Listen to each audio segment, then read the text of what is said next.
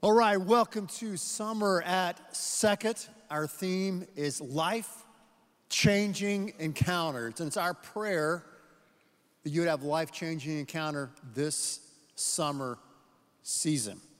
Well, I had a minor life-changing encounter years ago when I was a sophomore in high school. I went floating down the Guadalupe River for the first time in my life. How many of you have ever floated down the Guadalupe? Yes, look at us.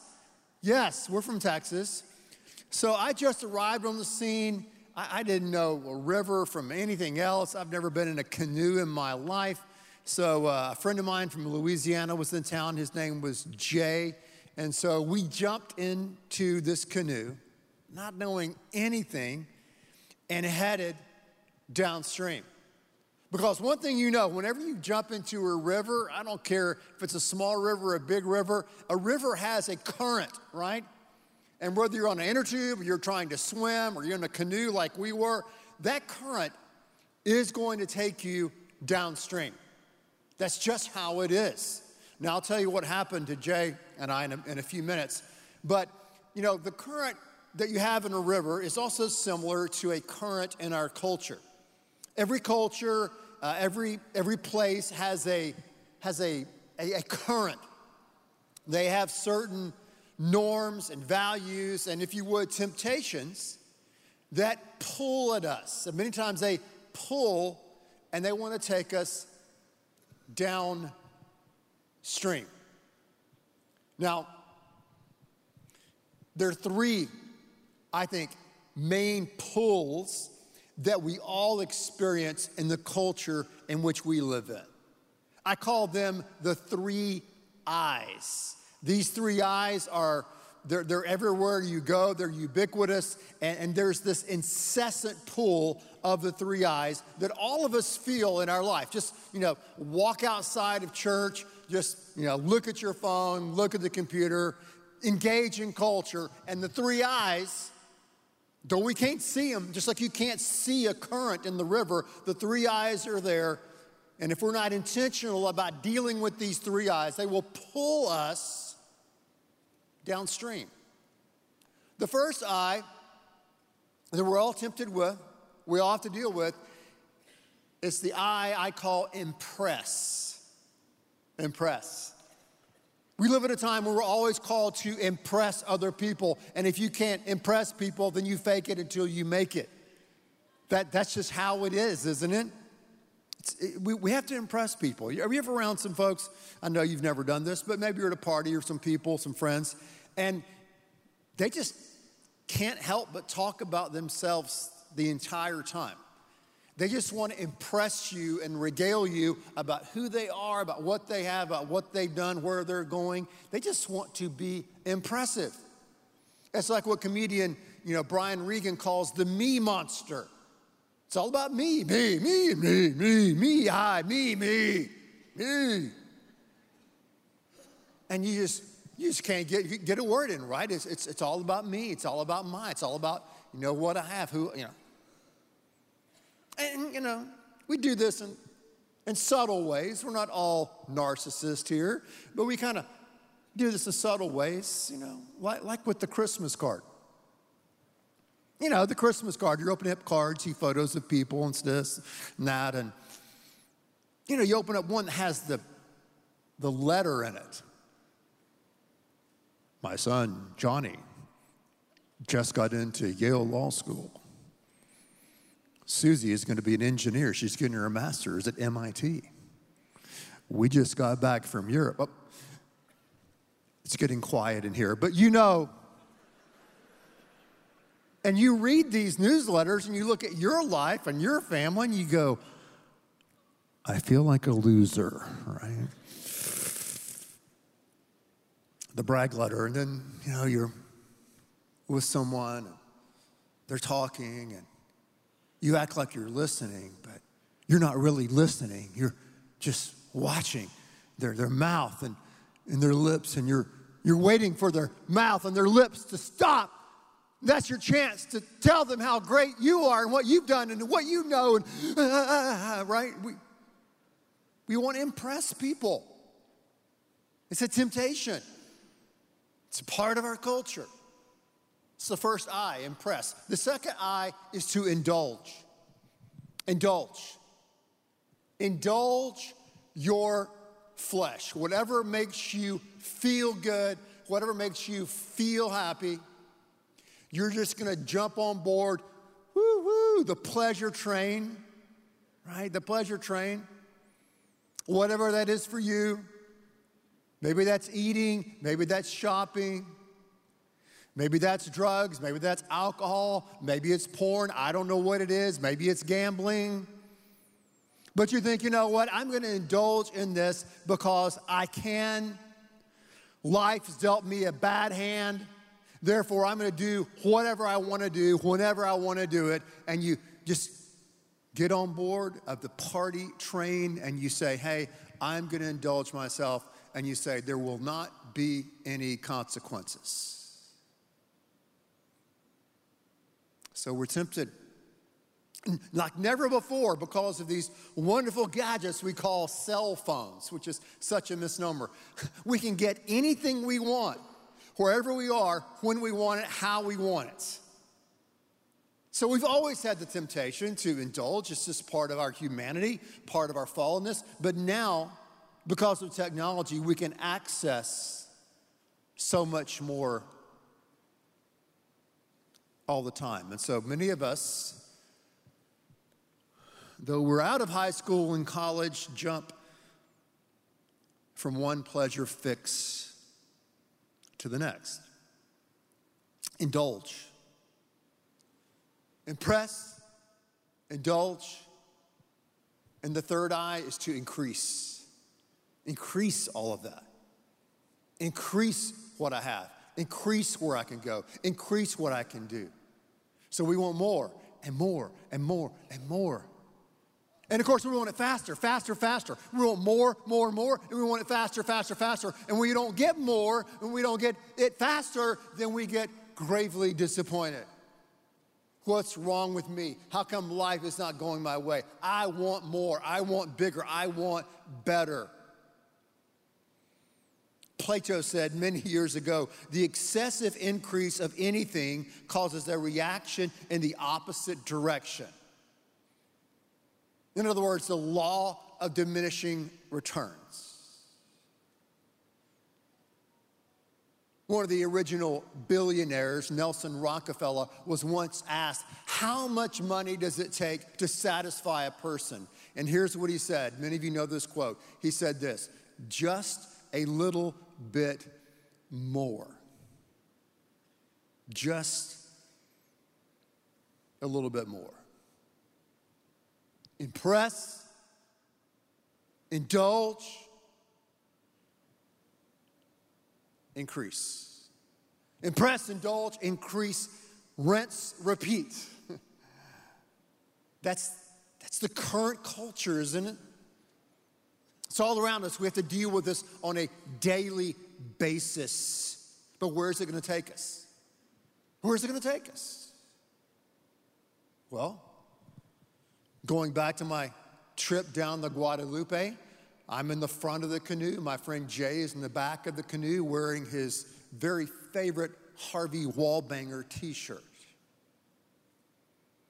So we're starting to go downstream, and I start hearing this noise. It's louder and louder. And then we turn around the bend. It's rapids, right? There's some rapids, not big rapids, but for me at the time, big rapids. So what are we going to do? Jay goes, woohoo! He's from Louisiana, we have some LA people here. He stands up in the back of the canoe. It starts rocking a little bit. We try to go through one rock, one way, boom, we hit a rock, bam! Our canoe turns upside down. I fall out. I smash my knee.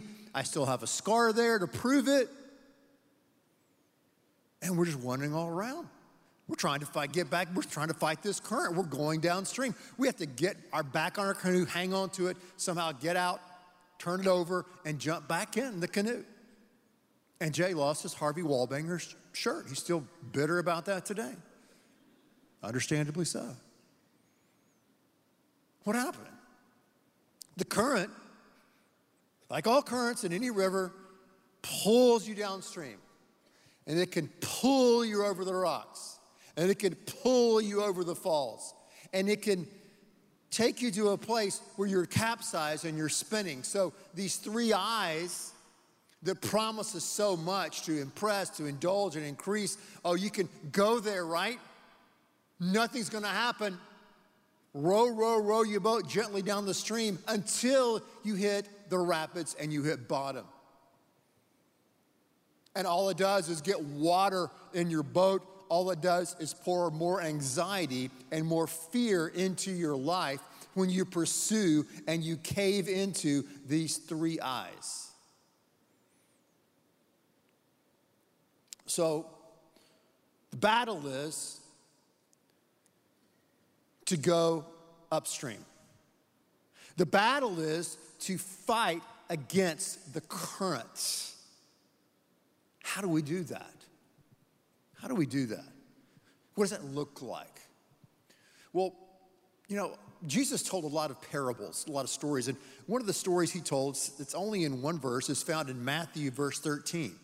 So if you have a Bible, look at Matthew. It's the very first book of the New Testament, Matthew 13:44. Listen to this. He said, the kingdom of heaven, or the kingdom of God, is like a treasure hidden in the field. When a man found it, he hid it. Then in his joy, he went out and sold all he had and bought the field.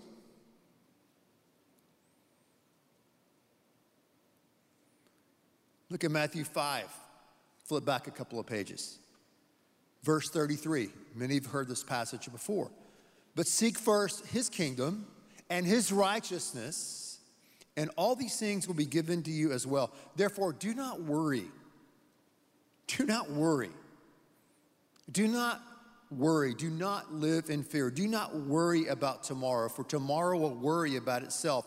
Each day has enough trouble of its own. Ain't that the truth? What does he say here? What's Christ saying about swimming upstream? He's saying we have got to find a greater passion. We've got to find a source, if you would, of a greater pleasure. What did the guy do? Well, he's in a field, he's stumbling around, he finds a treasure, doesn't tell anyone, buries it, goes back and says, I'm going to sell everything I have with great joy to get this treasure right here that's in this field. That's what it means when we actually realize and enter into a relationship with God in Christ. We realize that there's an emptiness, there's a sense of vapidity to pursuing these three eyes. And we realize, wow, I need to be forgiven. I need to enter into a relationship with God in Christ. I need a life-changing encounter. He comes into our life, and then he puts us on a new path. Or can I say, he puts us in a different boat, not a canoe, but a power boat that allows us to go back upstream.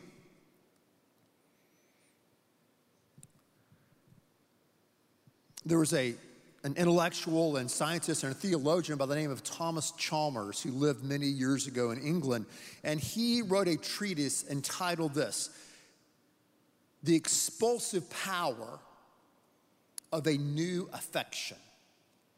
I like that. The expulsive power of a new affection. In other words, if we're going to go upstream in this power boat with the power and grace of God in our life, then we've got to see that pursuing God, pursuing his kingdom first will drive out these temptations and these negative desires that the three eyes have sway in our life. So instead of going, no, I'm not going to do it. No, I'm not going to cave into impressing and indulging and increasing. No. He's saying, find a greater yes. Find a greater yes. Chalmers, and I think Christ is saying this too, as Chalmers is echoing the words of Christ here. He's saying, listen, you've got to pursue positive living positive kingdom values, then that will drive out the negative. It's like, to use a crude example, to say you want to lose some weight. If you want to lose weight, you got to change what you eat and change what you do. But if you're changing what you eat and you focus on, I can't have carbs, I can't have Bluebell, I can't have whatever it is you like. If you focus on that, you're not going to win the battle instead of focusing on what you can eat and what's good for you.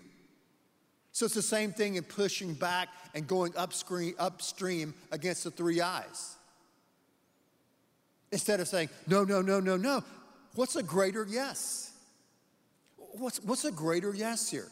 So you're basically, and what we're trying to do here is to exchange an old affection for a new affection, for a greater joy. Does that make sense? John Piper calls it Christian hedonism. You know, we don't sin out of duty, out of, well, I've got to go sin today. I've got to go indulge and increase and impress, and I have to go do that. No, we do that because there's some payoff there. Sin is fun. I used to grow up in the church and people talking how bad sin was and sin this and sin this and sin's going to get you judgment and you can go to hell. And like, wow, this person ever really sinned yet? Because I'm having fun with sin right now. But here's the problem with sin. If you live long enough, you'll discover this. I have. We all have. Sin is like, it's like Diet Cola. It's like Diet Coke. Oh, Diet Coke. It's the real thing, and you drink it, and it looks like it's same color, same taste initially, but then what happens with all diet drinks and Diet Coke? There's the aftertaste. Sin has an aftertaste. It has an emptiness. It simply doesn't work out. So let's go back to the three I's.